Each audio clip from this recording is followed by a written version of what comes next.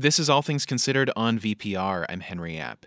Tomorrow is Juneteenth, marking the day in 1865 that enslaved people in Texas received word of their freedom after the Emancipation Proclamation over 2 years earlier. The holiday has been a mainstay of the Black community for over a century, but as of yesterday, it's officially a federal holiday. And locally here in Vermont, some municipalities are holding their first ever Juneteenth celebrations. That's the case in Burlington, where a full day of music, performances, educational programs, and other events are scheduled throughout the city. The event is organized by the city's Office of Racial Equity, Inclusion, and Belonging, which is led by Taisha Green, who joins me now. Welcome. Thank you. Thank you for having me. Yeah. And a quick disclosure, the city of Burlington's Juneteenth celebration is an underwriter of VPR. Taisha, this is the first time Burlington's held a city-sponsored Juneteenth celebration. Why did you decide this was an important event for the city to organize? Well, I decided it was important because it's always been a part of my life.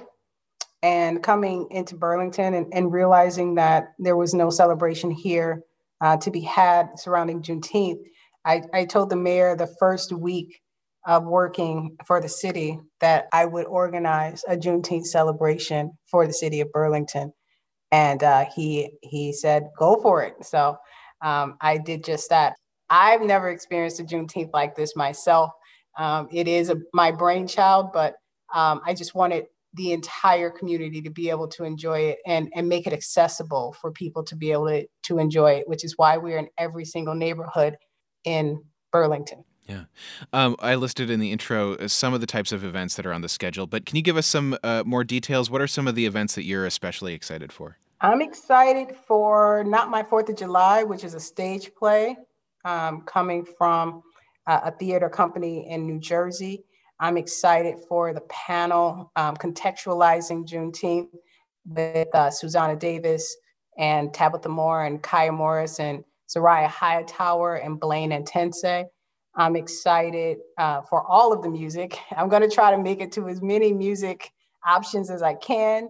I'm also really excited about the Black Healing Village, where Black people can come and light a candle for their ancestors and be with their community and mourn and also celebrate the resiliency of Black people. Well, just to go back to sort of the roots of bringing this event to Burlington, did the increased focus on racial justice over the past year since the murder of George Floyd in Minneapolis, did that influence or change the course of how you thought through how to present Juneteenth in the city this year? No, it didn't. Juneteenth has always been a part of the Black community. So the murder of George Floyd didn't influence how I would do that. The murder of George Floyd gave me a bigger platform to be able to speak about violence against Black people. And it gave me a platform to be able to speak about racism as a public health emergency. But it didn't, give me that platform to think about Juneteenth in a different way. We will be talking about the trauma and the trials and tribulations of Black people and the resiliency of Black people.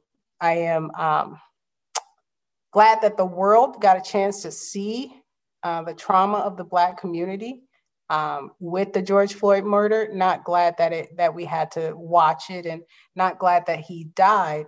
But I'm glad that his platform was so broad that it reached, all across the world. It lifted the plight of Black people to a height that we have never seen. His murder did that for the Black community. But I have no wool pulled over my eyes to know that he wasn't the first. He definitely wasn't the last. And we really have to start thinking about public safety and what that means for Black people in a very genuine and real way. In terms of the inclusion of the various educational programs in the event tomorrow, why did you feel it was important to have an educational aspect to the Juneteenth celebration in Burlington? One of the things that shocked me the most about coming to Burlington and starting to talk about Juneteenth was how many people who had no idea what Juneteenth was, who had never heard of Juneteenth. And so because of that, education was at the top of my mind when we were planning this. We have to make sure people know the history of the country and the history of the last 150 plus years. And if they leave with nothing, at least they would leave with that, understanding what Juneteenth is. And so that was very important to me and my team. For you personally, you've been in this role of racial equity, inclusion, and belonging director in Burlington since February 2020. You came here from the Minneapolis area. Do you feel like you've been able to make substantive progress on your office's mission of promoting racial equity in this past 15 months or so that you've been in the job so far? Absolutely. I see the fruits of my labor on a daily basis, and I see the city changing and shifting in ways that I couldn't even had imagined when I first got here. We do have a lofty goal, though, and our goal is to ensure that race is not a determining factor in any measurable outcome. And that goal is going to be really hard to reach. It's not an easy task, but what we want to do at the REIB is to drop seeds, to plant trees. Someday, generations from now, people will be able to relax under the shade of those trees because of what we did here today. And so my goal is just that, is to just drop seeds everywhere so that we can plant these trees so that generations from now, people can enjoy them.